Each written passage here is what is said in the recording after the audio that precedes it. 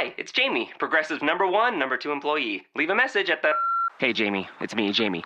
This is your daily pep talk. I know it's been rough going ever since people found out about your a cappella group, Mad Harmony, but you will bounce back. I mean, you're the guy always helping people find coverage options with the Name Your Price tool. It should be you giving me the pep talk. Now get out there, hit that high note, and take Mad Harmony all the way to nationals this year! Sorry, it's pitchy. Progressive Casualty Insurance Company and Affiliates. Price and coverage match limited by state law. Welcome to the Monkeys Fighting Robots podcast with Matthew Sardo. Take your stinking paws off me, you damn dirty ape! Holy shit, they're actually monkeys fighting robots. You can follow us on Twitter at monkeys_robots and on Instagram at monkeys fighting robots. Make sure to download and review our podcast from iTunes and Stitcher. And now, here's your host, Matt. Welcome to the 133rd episode of the movie show by Monkeys Fighting Robots. How's everybody doing? Today is a pretty awesome show. Tom Cruise's American Made comes out this week. The Hero, starring Sam Elliott, is on iTunes. And managing editor of Monkeys Fighting Robots, Larry Taylor, has some movie news for us. I'm your host, Matthew Sardo. I'm also the co-founder of MonkeysFightingRobots.com. If you like the show, subscribe on Blog Talk Radio or drop us a few comments on the website. Comments are the best. The movie show is now sponsored by Uncanny Heroes in Tampa. There are a ton of trades and graphic novels coming out this week, and at Uncanny Heroes, every day, trades and graphic novels are 25% off. Uncanny Heroes is located at 12904 North 56th Street in Temple Terrace. Check them out on the web at uncannyheroes.com and like them on Facebook at Uncanny Heroes Tampa. Support your local comic book store, people. Oh, very exciting, very exciting. I'm super nervous because this is happening this weekend. We have a booth at MegaCon Tampa this year, and we are giving away from IDW the John Romita, The Amazing Spider-Man Artist Edition, signed by Stan Lee and John Romita. And John Romita even did a personal sketch in the book. You need to make sure you like us on Facebook to get all the details. So go to Facebook, find Monkeys Fighting Robots, like it, and it's the pin post right there with all the information. We also partnered up with Nerd Roast Coffee Company. They have a unique origin. Nerd Roast Coffee is what happens when developers, designers, and other nerds come together to create the perfect coffee. They wanted to make delicious coffee that will give you the kick you need to get you through your day, and each bag of coffee features unique comic book artwork.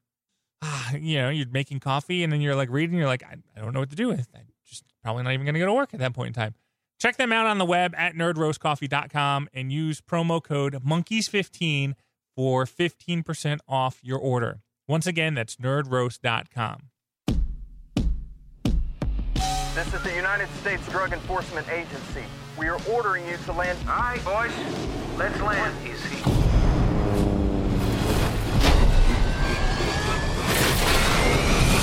My name's Barry Seal.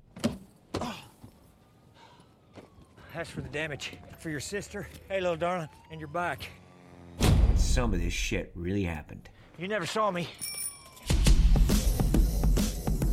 Top of your class in the Civil Air Patrol. A pilot like you shouldn't be flying buses. Welcome to Miami. Welcome to Bakersfield. Haven't you ever wanted something more, Barry? You should be serving your country. You're CIA. Shh. We need you to deliver stuff for us. Oh, this is legal? If you're doing it for the good guys.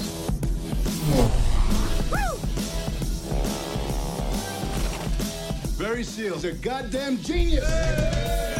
You are an airline pilot, Barry. That's how you support this family. This is gonna be good for us. Is this all legal? You trust me? No. We're expanding operations, Barry. The devil you know, the devil you know, the devil you don't. The devil you know, the devil you don't. Roscoe dug this up in the backyard. There are bills blowing around everywhere. I'll rake it up in the morning. ATF, drop your weapons! Guns, drugs, money laundering. Did y'all know that caddies have more trunk space than any other car? I'll get each and every one of you a caddy for your troubles. See, I'm gonna walk out of here. There ain't a damn thing any one of you can do about it. He's free to go. Wait a minute. The boy should have taken the caddies.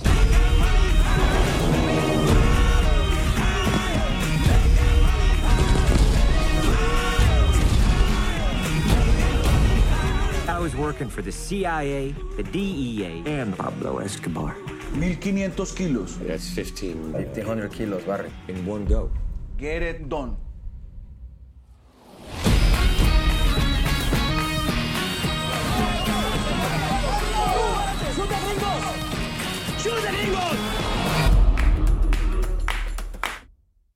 Tom Cruise may be a crazy Scientologist. And this is one of my quandaries that I have with my life because I loved Tom Cruise growing up. I was like, Top Gun. I was kind of like a G.I. Joe Army kid. And when that came out, I was like, oh my God, this is the best thing ever. And then when I worked at the video store, when I was a teenager, I was like, I just went through all his catalog. And he made, Legend. His catalog is pretty stacked. And he does like sci-fi films. He makes lots of sci-fi films for us. But he's just batshit crazy with the Scientology.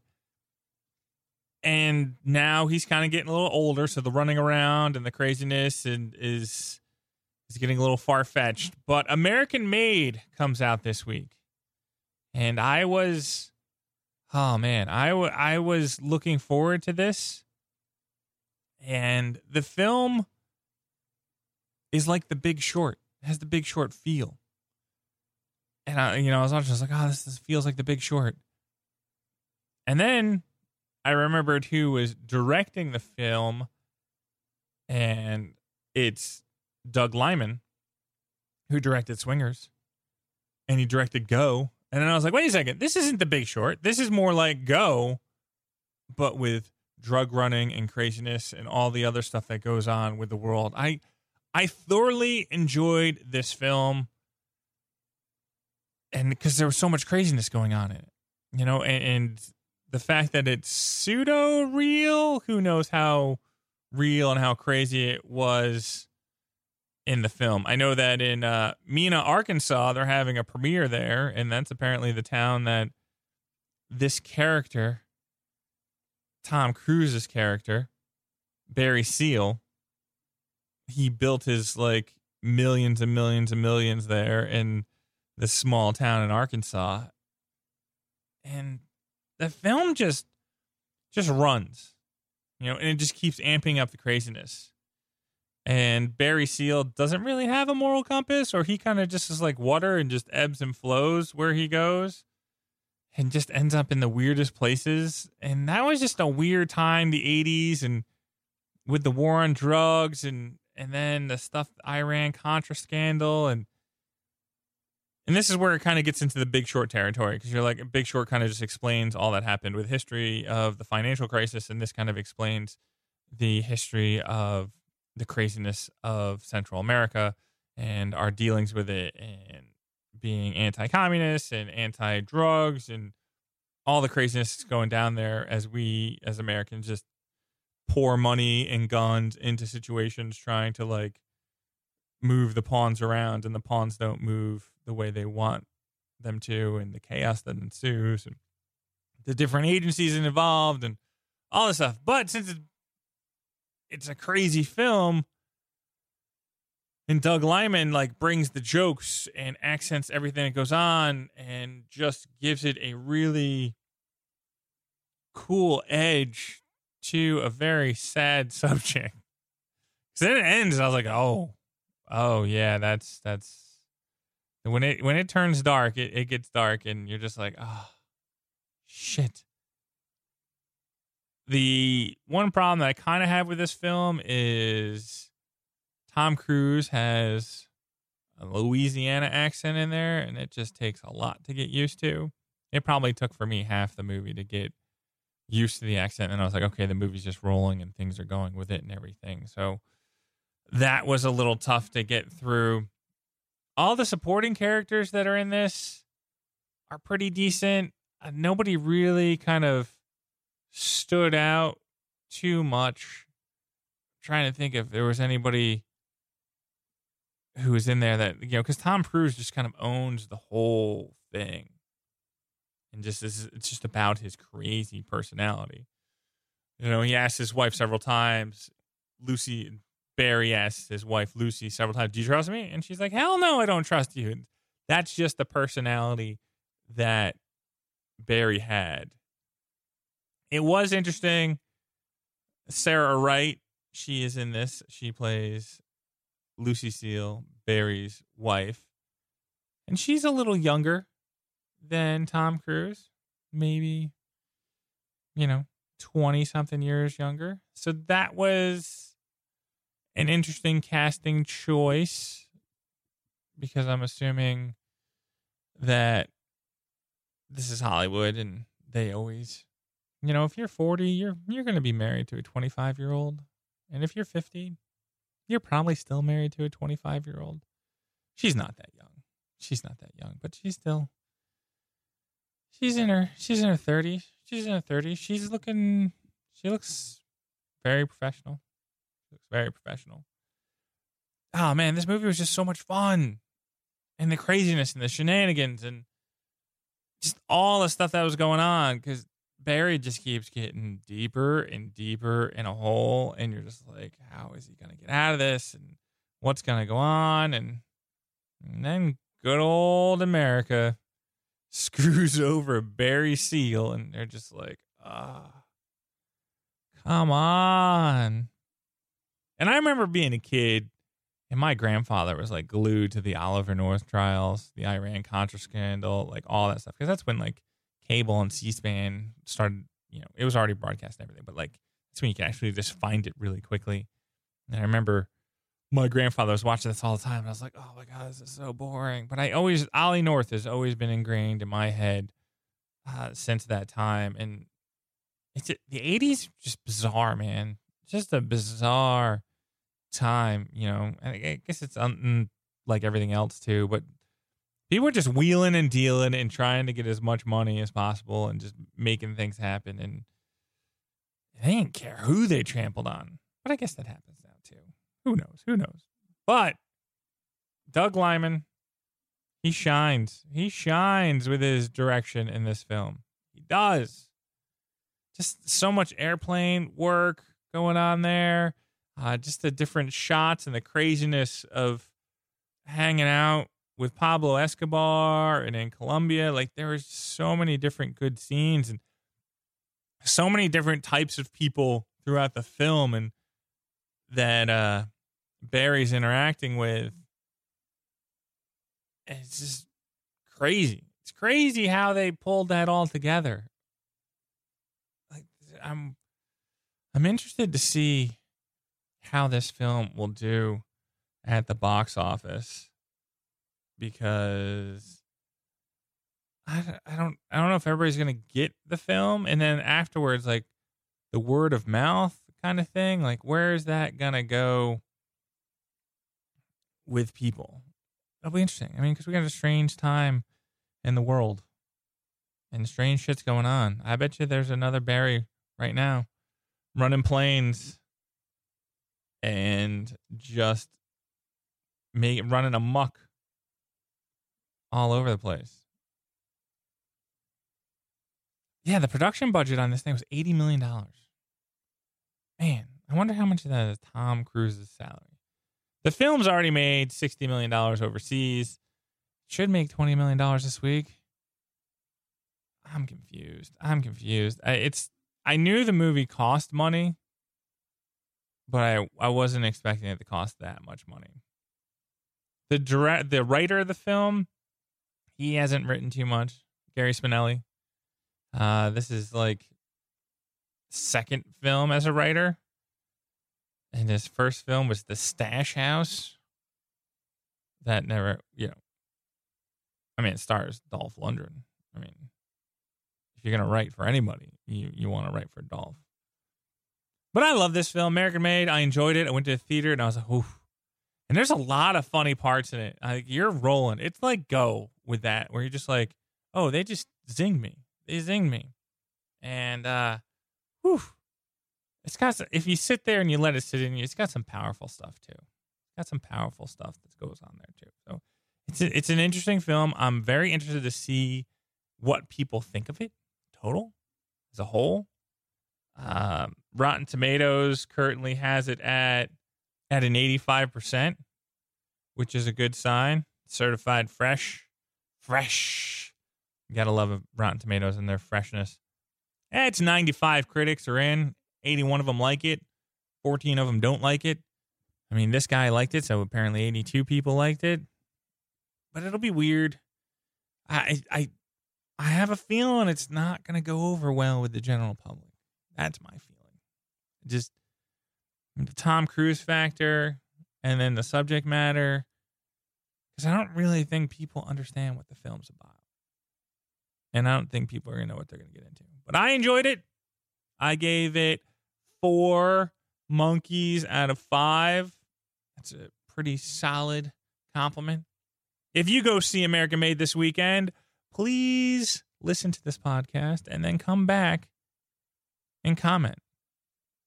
You know, whichever way you're going to do it. If you listen to the podcast before, then see the film, whichever way you do. Like, so if you go see the film, come back here and just be like, hey, Matt, I thought this film was a 4.5 out of 5. Or, hey, Matt, I thought it was a solid 2 because I can't stand the Tom Cruise. But whatever you do, come back here, shoot me a comment, and I would love to talk to you about movies. Lone Star Barbecue Sauce. Have you ever heard of the Western Appreciation Guild? They want to give you a Lifetime Achievement Award. Lifetime, huh? Anything else? A job offer? A script? Not at the moment. Dad, what are you doing here? I guess it's been a while, huh? I gotta get back. You trying to give me a heart attack? That was a cop knock. Are you okay? You seem a little off. I did one film that I'm proud of. That was 40 years ago. Since then, I wouldn't say I've been achieving. Lee, Charlotte Lee. Hey, you're staring at me. I like trying to figure people out. So what'd you figure out about me? Not a thing. Mr. Hayden, I am such a huge fan. I just love your mustache. It loves you too. Lost in the dream. One of the most popular actors in the 1970s, Mr. Lee Hayden. I love you too. I'm nothing without all of you. Down in the way. How old are you? How old are you? 71. Why do you want to know how old I am? Because this seems a little odd. If you've got a problem with it, I'll go. It's always hard to tell. What did you get into last night? I got offers, I got scripts. Facts over the pages. Wow. You still facts? Love's the key to the games that we play. I want to get past this. You can't just decide to fix things. Give me a chance to write another chapter. The key to the things that you see. But you don't mind moving. It's the door in the dark. It's kind of weird being remembered for one part for so many years. But it's about as close to immortality as any person can get. This coffee's pretty good. Yes, Folgers. One thing that I try to do over the weekend, since I have like press screenings during the week, is I try to go to iTunes or Netflix or Hulu or HBO. I think that's everything that I got. Amazon Prime Video as well. So I got those 5 things working right now. And I try to go back and see what I've missed because I can't see everything. So once the women and children go to bed, I peruse the iTunes and the Netflixes and the Hulus and the Amazons and the HBOs. And I try to find a film I haven't watched that I want to watch. And it's tough. It's tough sometimes because sometimes I just spend a whole hour watching trailers. And you're like, shit. It is now 11 o'clock at night. And how am I supposed to start a movie at 11 o'clock? And my kid's going to wake up at like midnight. And I was like, damn it. So sometimes it's just an epic fail. But I try to find a movie to watch over the weekend so that I can kind of talk about it, be like my retro review thing. Because you're probably watching these movies too, and you're probably looking for shit to do on a Saturday night too when you're sitting on your couch. And this week, I watched The Hero with Sam Elliott. And holy shit, was that good. Oh. One, I like Sammy Elliott. So if you don't like Sam Elliott, man, you're probably going to be off on this film. But for me, I love Sam Elliott. I love Sam Elliott's voice. I love Sam Elliott's mustache. I love Sam Elliott. Have you not seen Sam Elliott in Roadhouse? Like, that is vintage Sam Elliott. Lonesome Dove. Come on. This is Sam Elliott.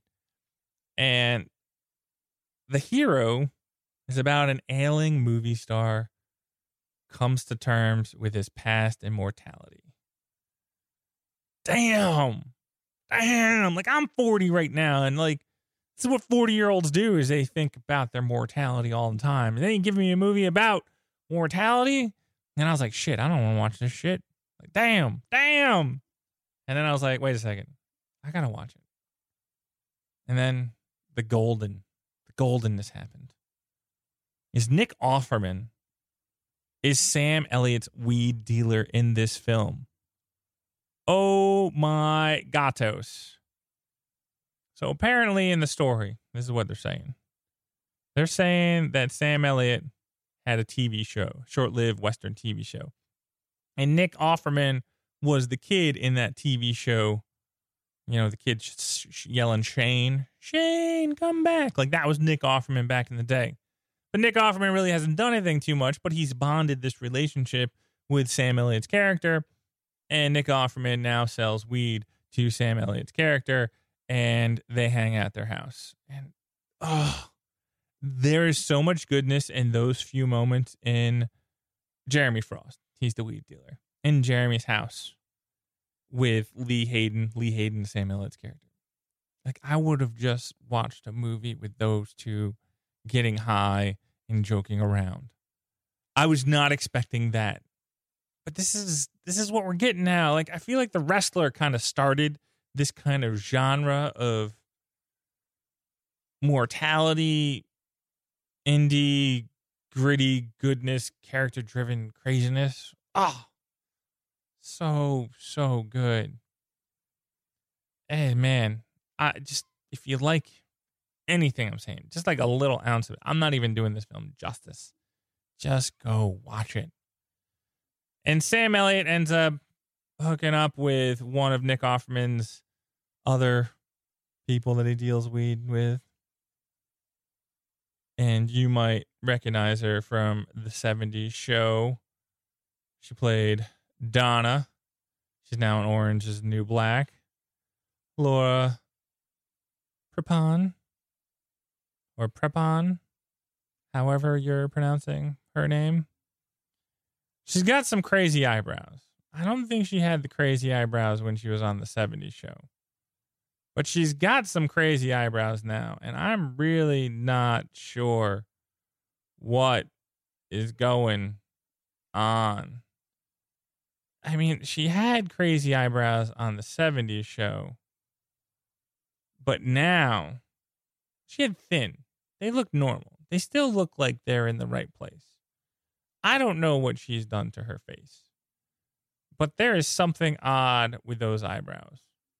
And it's weird. It's just weird. Man, it's just tough. I don't know what she did. They look like they're in the middle of her forehead. You know, they go up the forehead. Where they're, you know, normal eyebrows go across the eyebrow, you know, the brow of the eye, where hers go up into her forehead. I don't get it. But she plays a nice, likable character to Sam Elliott's gritty, weathered, leathered face, stoner kid. I don't know what, but they complement each other. I was like, oh, come on, get off it. That's not good. But there is a little bit of chemistry there. And then Nick Offerman's in there, so you got a nice balance. And then, whew, when it gets really exciting, is Jessica Jones as Sam Elliott's daughter in this, Kristen Ritter. And I was like, what? And she plays like a preppy girl that works at Google. And after watching Jessica Jones, I was like, no, you cannot do that. Like, you need your jacket and you need your little scarf and you need to be sassy. I mean, she's always sassy, but it was really funny because when she's like taking tennis lessons, I was like, Jessica Jones is not taking tennis lessons. Come on. But she was good. She plays a solid character, and the story plays it straight. Played straight. You know, there's no crazy Hollywoodish writing in there where everything becomes rosy and clean, and it's like The Wrestler where the shit's just gritty and it's real and it's honest. So good. I was so happy that I watched it. I woke up Sunday morning. I was like, oh, so happy. Sam Elliott, inspirational. Nick Offerman just doing what he does. That guy's an American treasure. I gave this film 4.5 monkeys out of 5. If you go rent The Hero, come back here or on social media or in snail mail if you want to send me a letter. Just tell me what score you gave it. Did you enjoy it? Did you not like it? What did you not like about it? Come on, buddy. You know what I mean? Like, just talk to me. Talk to me, Goose. What's going on? Don't hit your head on the ceiling of the plane and die in the movie. God, I still can't handle that Goose died in that film, Top Gun. Oh, Top Gun. Shit. Goose is dead. What are we going to do? The Hero got a 77% on Rotten Tomatoes because only 90 certified critics on Rotten Tomatoes put their review in. So 69 liked it, 21 did not. I don't get it. Their consensus. The Hero rests on Sam Elliott's understated performance, which proves more than capable of carrying the film through the less inspired moments of its somewhat cliched story. It's cliche because it's fucking real, people. Come on, Rotten Tomatoes and your bullshit critics' consensus, goose, geese. I get it. God, it's a really good film. And if you like Sam Elliott, you're really going to like it. It's not typical. You know, there's some stuff going on there, some moving and shaking. You might tear up a little bit. Depends on how sensitive a guy you are or how machismo a guy you are. Because I think the more machismo you are in this film, the more you're going to cry. But definitely tell me what you think of the film. I enjoyed it. I gave it 4.5 monkeys out of 5. Up next week, we have Blade Runner coming at you. And right now, we have Larry Taylor, the managing editor of Monkeys Fighting Robots, because he has some movie news for us. Managing editor of Monkeys Fighting Robots, Larry Taylor, is with us again this week, and we have some movie news and some of your opinions we need to discuss. But first, let's go to the movie news. Annihilation just came out this morning, the trailer. I love this guy anyway, so I'm super stoked about sci-fi greatness, and it looks like Alex Garland's getting a budget. Exactly. He's getting a little bit of money now, and he's bringing Oscar Isaac back, which is always awesome news. Yeah, I didn't know. I don't know. Do you know anything about these books, this trilogy that it's based on? I don't. I do not know anything about this trilogy. I probably should have researched that before we did our podcast. Yeah. But it just broke. It just dropped today. No. I'm talking. Yeah, the book. Yeah, I've never read the book or anything. I don't know anybody who has read it, but I might need to pick it up. But Jennifer Jason Leigh, the Crazies. Yeah. Jennifer Jason Leigh's in it. Natalie Portman as the lead. We're already blanking on her, but I was very excited to see her coming back to the sci-fi roots because I think that's where I think she fits in. She's that nerdy girl that should be doing this shit. Right. She needs to do sci-fi and edgy and, I don't know, serious or introspective stuff like this. I think she's really good at it. Stay away from what was that Western she made? She doesn't belong in a Western. I don't think that fits her personality. That film I think that film had like 22 directors and people fell off the project. That wasn't her fault. Yeah, I guess so. She was still, retract that. She was great in Cold Mountain, right? Yeah. Small part. She was good in that. Okay, well, I'm sorry, Natalie, if you're listening.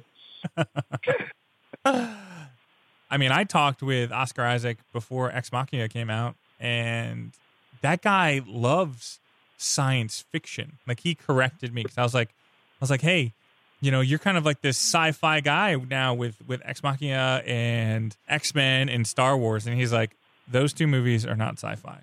And I was like, oh, I'm sorry. I stand corrected, Mr. Isaac. Yeah, I love it. It's so great in Ex Machina that the dance scene alone is worth the price of admission on that movie. So who knows what kind of weird stuff we have in store with this one. I hear the ending of the book, from what I've looked at, is like really surreal. So I don't know how far Garland's going to go with that, or if he's going to take the ending in a different direction. So we'll see. And I wonder if they have it like penned in to like be a sequel, like to be a trilogy. Yeah, I think they probably have like all the stoves ready to fire, but I think they're waiting to see how well this one takes off. But I mean, sci-fi nerds are going to go out and see this. It looks awesome. So, but and it's in February. February is kind of becoming this new month where people know that they can get these semi-blockbusters in there and start making a lot of bank because people don't have anything else to do. It's a perfect month for it. They used to just dump crap in February, but it looks like they're putting good movies there now. January and February was my favorite month for my friend Dennis and I because we would go see all the shitty sci-fi action horror movies that would come out at that time. And we're like, this is always, yeah. Right. And I was like, this is awesome. And now this genre is still staying the same, but the quality of films are getting better. So I love my January, February crappy movie time. Yeah, that first weekend in January is always a trip to see what they dump out there. It's usually an Underworld movie. I don't see one on the schedule this year. It's usually Underworld, and then Resident Evil. Yeah, Resident Evil usually has something going on at that point in time. You know what's funny is this: the first image that they released for Annihilation has nothing to do with the film whatsoever. And that's not even Portman in the picture. I couldn't recognize who the two people were. She's not one of them, is she? No, with the one with the alligator, like the albino alligator that they're opening up. Okay, I was looking at the other one earlier. Okay, yeah, that's what I think is cool about this one, is I think it's going to have this science fiction element, right? And it's going to be super cerebral and eventually, quote unquote surreal. But it also has because of the situation of this world they're in, they've got this ability to have like an action adventure movie, like in the jungle. So it's a really cool, I guess, dichotomy of, types of genres kind of mixed together right there. So it's going to be fascinating to see how they execute that. She's firing a semi-automatic at one point in the trailer. So yes, she might be able to flex her action muscles. It's full-blown action at certain points in time. You know what I was feeling when I first watched this trailer? I was feeling, I think it came out in like 96. I was feeling the Congo. Yeah, okay. When you said 96, it popped right in my head. Yeah, Congo. I haven't seen that in a long time. That was in the Michael Crichton wave of the late 90s when everybody wanted to have the next Jurassic Park. But this looks way better than the Congo. Yeah. So, but I would have been excited if there was some sort of robotic ape in this film. Maybe there is. I don't know. Maybe it's all robots. You don't know. I mean, maybe the whole middle thing is right. It could go a million different directions. Yeah, and so with this film, apparently there's this area that has been quarantined and been taken over by nature, and there's been 13 expeditions into this area And every time an expedition goes in, something crazy happens, whether they kill each other, mass suicides, die of cancer, or just disappear. Like, so something mystical or supernatural is going on in this area. And so that's the big mystery with this. Yeah, it's fascinating. And readers of the trilogy are probably, banging their hand on the table right now because they know exactly what's going on. But it looks fascinating. I love the thing when they walk through. It's got the rainbow colored swirly whatever that is, that little orb that's around the area. That was pretty cool looking. And then it looks like humans have been turned into plants. Like it looks like people have been like, I don't know what's happened to them, but like you see a whole bunch of like people that look like trees, and there's a lot of insane visuals in this film. Like it is awesome. Yeah, I can't wait. Oh man, this is what I like is because I didn't even have this film on my radar. Like I was like, we got all this stuff, and it's like, and then this comes out of nowhere. I was like, Yeah, I hadn't been keeping track of what Alex Garland's doing, and then we saw the images yesterday, I guess, and then the trailer today, and that's the first I've heard of it. So I've started looking at the synopsis of the book and everything just to try and get a hold of what's happening. Do you read the book before you see the film, or do you see the film first? No, it's tough. It's like you want to read the book because you want knowledge of this world, maybe. And I'm sure the book's fantastic. It seems like it's a huge hit, but man, I don't want this movie spoiled to me. It's like, which one do you value more? Readers probably read the book. Movie people wait for the movie. I'm torn on that, but I think I might wait for the movie. Yeah, I'm a movie person. It started with the Harry Potter things where like I was reading the books after the first film came out, and I read like the second book before the film, and it's like the extended DVD. The book is the extended DVD version. So you watch the film and then you read the book and you're like, I'm getting all this new information. But then when you read the book before, you're like, they left everything out. Like there's such a negative feeling when they leave stuff out. Exactly. You're disappointed in something or another. The closest I ever got, I read No Country for Old Men before the movie came out back in 2007, and I wasn't disappointed in those. But that's been the only one because the Coen brothers stayed almost page per page accurate with that. And there's another article I want to talk to you about. You wrote an article earlier this week about Vince Vaughn, and you're talking about his possibility of having a renaissance, a Vaughnaissance, or whatever you want to call it, with his career. Explain. The Vaughnaissance, I think that word. I think after McConaughey had the McConaissance, or whatever you want to call it, these actors who were kind of big in the 90s and then started making, really bad career choices, and, kind of up and down throughout the late 90s, early 2000s are starting to get their feet underneath them or mature into a different type of actor. And I think Vince Vaughn is trying to stretch that in the same way that McConaughey did it. I heard somebody even mention a review of the film, of Brawl in Cell Block 99 we're talking about, the upcoming S. Craig Zoller brutal action movie. That's about all I know about it. But that it was kind of like, if this gets enough eyes on it, this movie gets popular enough, it's kind of like Travolta was in Pulp Fiction, kind of reinventing himself in front of everybody. Now, that's probably not going to happen. I doubt that many people are going to see. It's not going to, take the industry by storm or anything. But I think it's a good step in the right direction. I I like Vince Vaughn goofy comedies as much as the next guy when they're good. They just haven't been good in a long time. And the guy looks wore out. What was the one where they're at Google, the Google ad? The Internship, man. Yeah. It's the best. Oh, gosh. No, he just looked tired and whipped by the whole thing, I think he tried. Okay, you're missing the intricacies of The Internship, because if you watch that film, Vince Vaughn is never not eating in that film. He's always, once he gets to Google, he is always eating something at Google. So he's Brad Pitt in the Ocean's movies, then a different version. Yeah, and then the one with Dave Franco, The Unfinished Business. He looks so beaten down by all that. And then he tried the True Detective route. That's what kind of ties it in with McConaughey, right?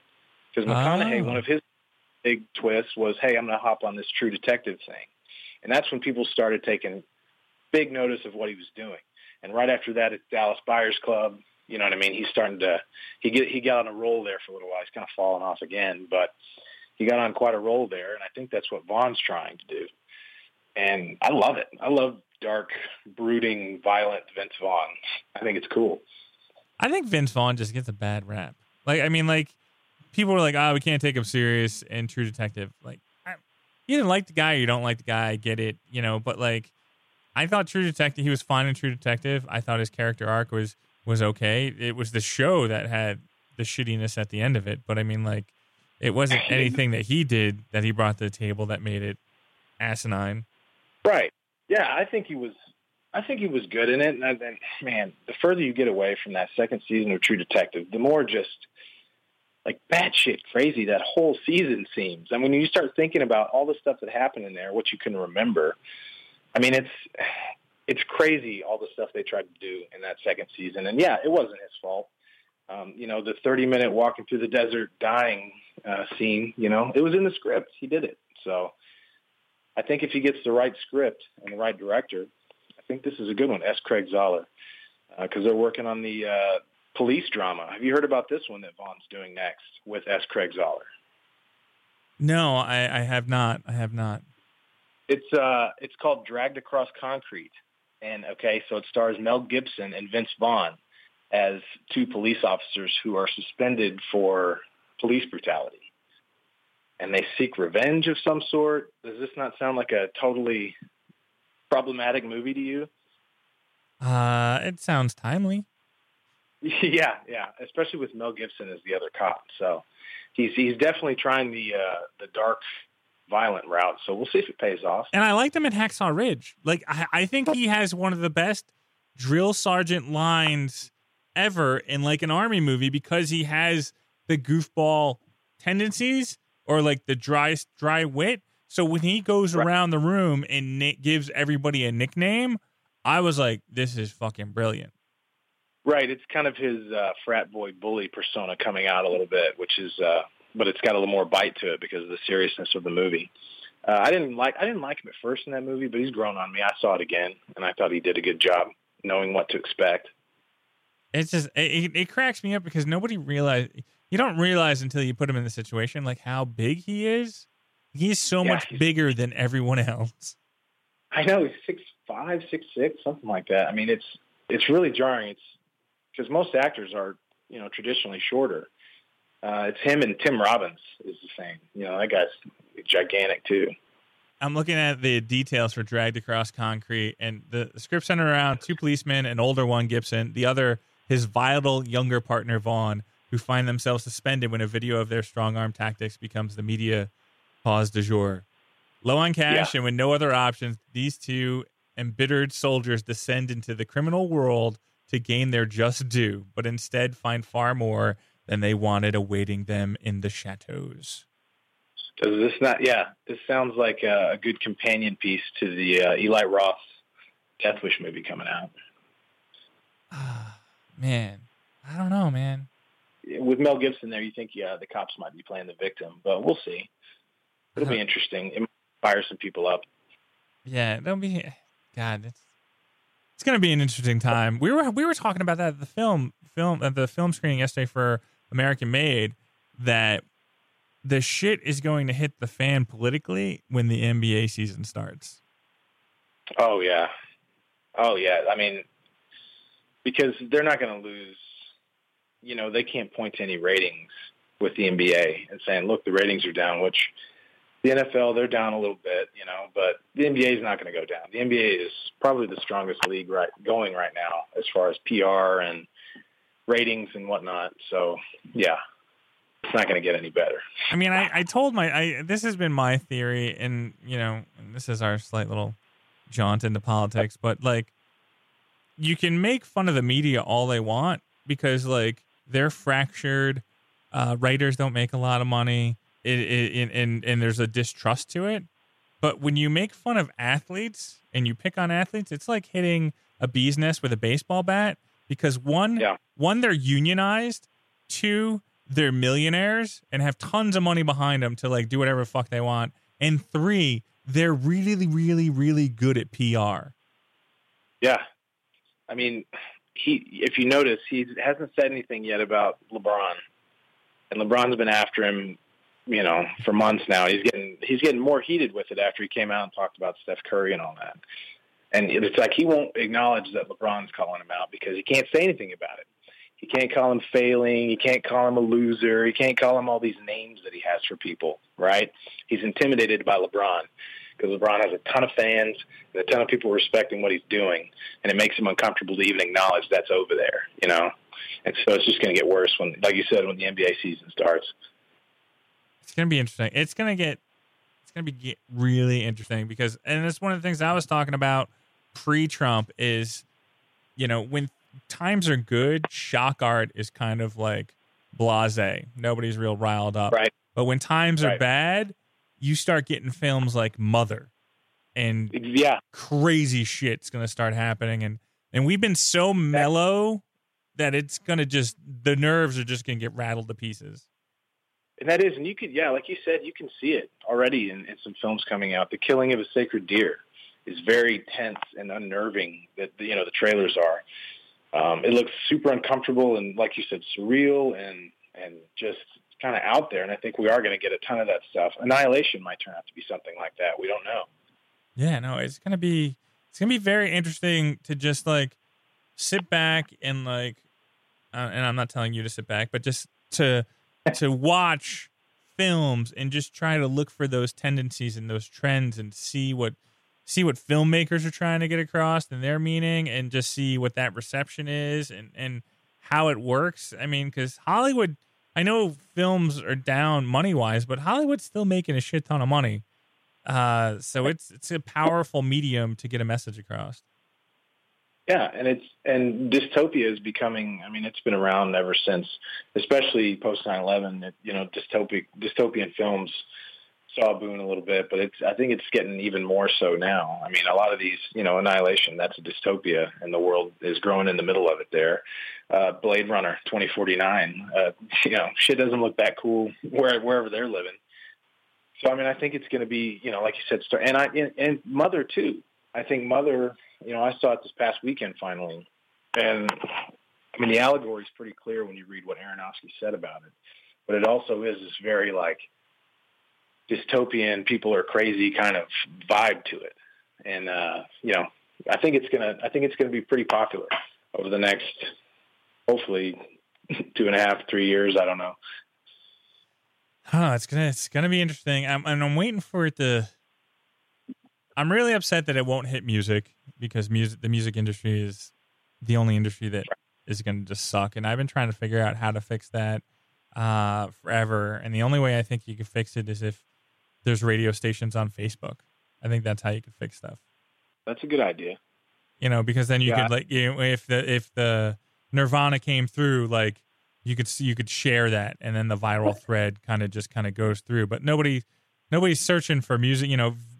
Nirvana isn't going to make a music video, like until they like get the money. But like you could get a good sound and then start sharing it. But I don't think Facebook wants to get involved in music. And TV. I mean, you're going to start seeing.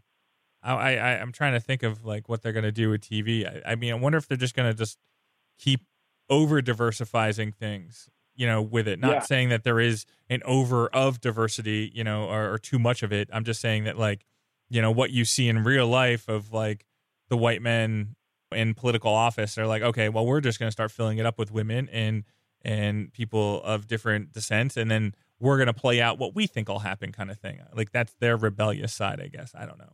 Right. Exactly. Yeah. That could absolutely, you could see that start happening, everywhere. I'm on IMDb because we're looking at this stuff right now. And I think there's a TV show coming out called The Mayor, where like an African-American kid ends up becoming the mayor of the town. I saw a preview for that. It's on ABC or something like that. Yeah.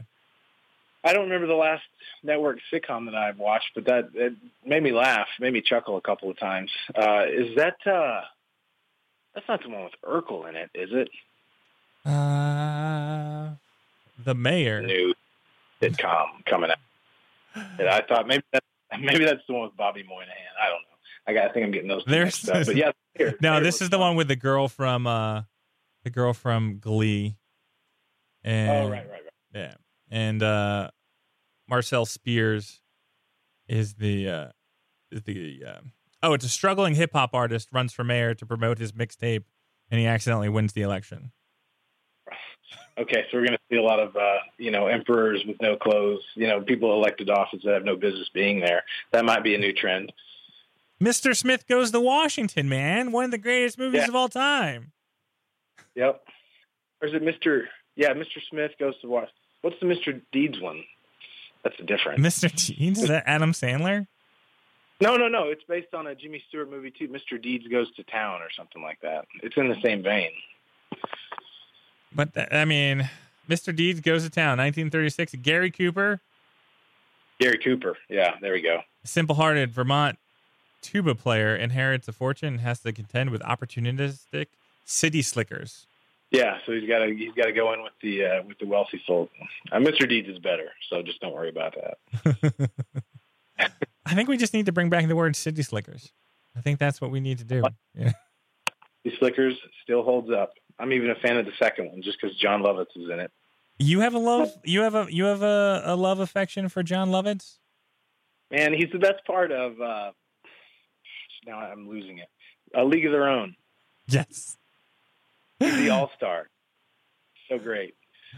Oh man, he's on my bucket list. I'm going to see Kevin Hart in October, and D.L. Hughley opens up for him. I'm a big fan of comedians, and I'm going to see him. But John Lovitz is on my list. I'd definitely go see David Spade. I bet he's funny. Deuce Bigalow, I thought that guy was awesome, but I've watched this new show on Netflix where it's kind of his reality-ish show, and I was like, Deuce, what happened to you? Yeah, he's a major douchebag too. But Rob Schneider. Yeah, Rob Schneider. I was like, oh, I love Rob Schneider. He's the best. And I was like, I saw this show. I was like, damn it, Rob. Why don't you just have to grow up and become a douche? Yeah, he's terrible, man. He's a bad follow on Twitter, that's for sure. Oh, speaking of comedy, like you were talking about a minute ago, the new stand-up Jerry Before Seinfeld, I watched it the other night on Netflix. Pretty funny. Pretty good stuff. I'd never seen any of his, other than the beginning of the show, any of his straight stand-up. And it's a new one, and he does it. He performs it at the place, the Comedy Strip, where he first started back in 1976. So it's pretty good. Interesting. Yeah, I'll definitely have to check it out. I almost saw it over the weekend, but I ended up going and watching Hero, the Sam Elliott film. Oh, yeah. I haven't seen that yet, but I saw a preview for it. Okay. If I can't sell you with this one description, my skills are broken entirely. Nick Offerman is Sam Elliott's weed dealer in the film. Say no more. You had me at Sam Elliott and Nick Offerman, and now you put that little caveat in there, and I'll check it out for sure. Oh man, I just want to see a whole movie of those guys, but it's really good. I'm actually going to talk about it in this podcast, probably before or after we record this. But I really enjoyed it. It's on iTunes right now, so it's a renter, but definitely check it out. It's good times. Larry, thank you as always. I really enjoyed going into the rabbit hole of shenanigans with you today. Hey, I had a blast, man. It's almost Rocktober. Here come all the good movies. Awesome. I'll talk to you next week. All right, we'll see you. Hey, Matt, we survived another episode. Oh, no! Once again, there are several ways to continue the conversation after the show. Follow us on Twitter at monkeys_robots. You can look at all our silly photos on Instagram at monkeys_robots. You can follow me on Twitter at Matthew Sardo. The biggest compliment we receive is when the subscriber number goes up on Blog Talk Radio. That's our home, people. Must protect our home. If you have a chance, we'd greatly appreciate a review of our show on iTunes. As always, the best way to listen to the show is on our website, monkeysfightrobots.com. Okay, Lunchbox, let's try this again. There are so many people that made the 133rd episode of the movie show a success. Special shout out to managing editor of Monkeys Fighting Robots, Larry Taylor. Larry Taylor. Jeff Shade is the creator of our amazing intros and outros. Jessica Wynn designed the Monkeys Fighting Robots logo. Are you a monkey? Are you a robot? To all my friends, family, and the interweb, thank you very much for your support. I'm Matt Sardo, and this is Monkeys Fighting Robots. The Starlight Lounge presents An Evening with the Progressive Box. Old moon, yeah. That's Hugo, tickling the ivories. He just saved by bundling home and auto with Progressive. Gonna finally buy a ring for that gal of yours, Hugo? Send her my condolences. Hi-oh! This next one's for you two. There's a burglar in my heart. Thank you. Progressive Casualty Insurance Company and Affiliates. Discounts not available in all states or situations.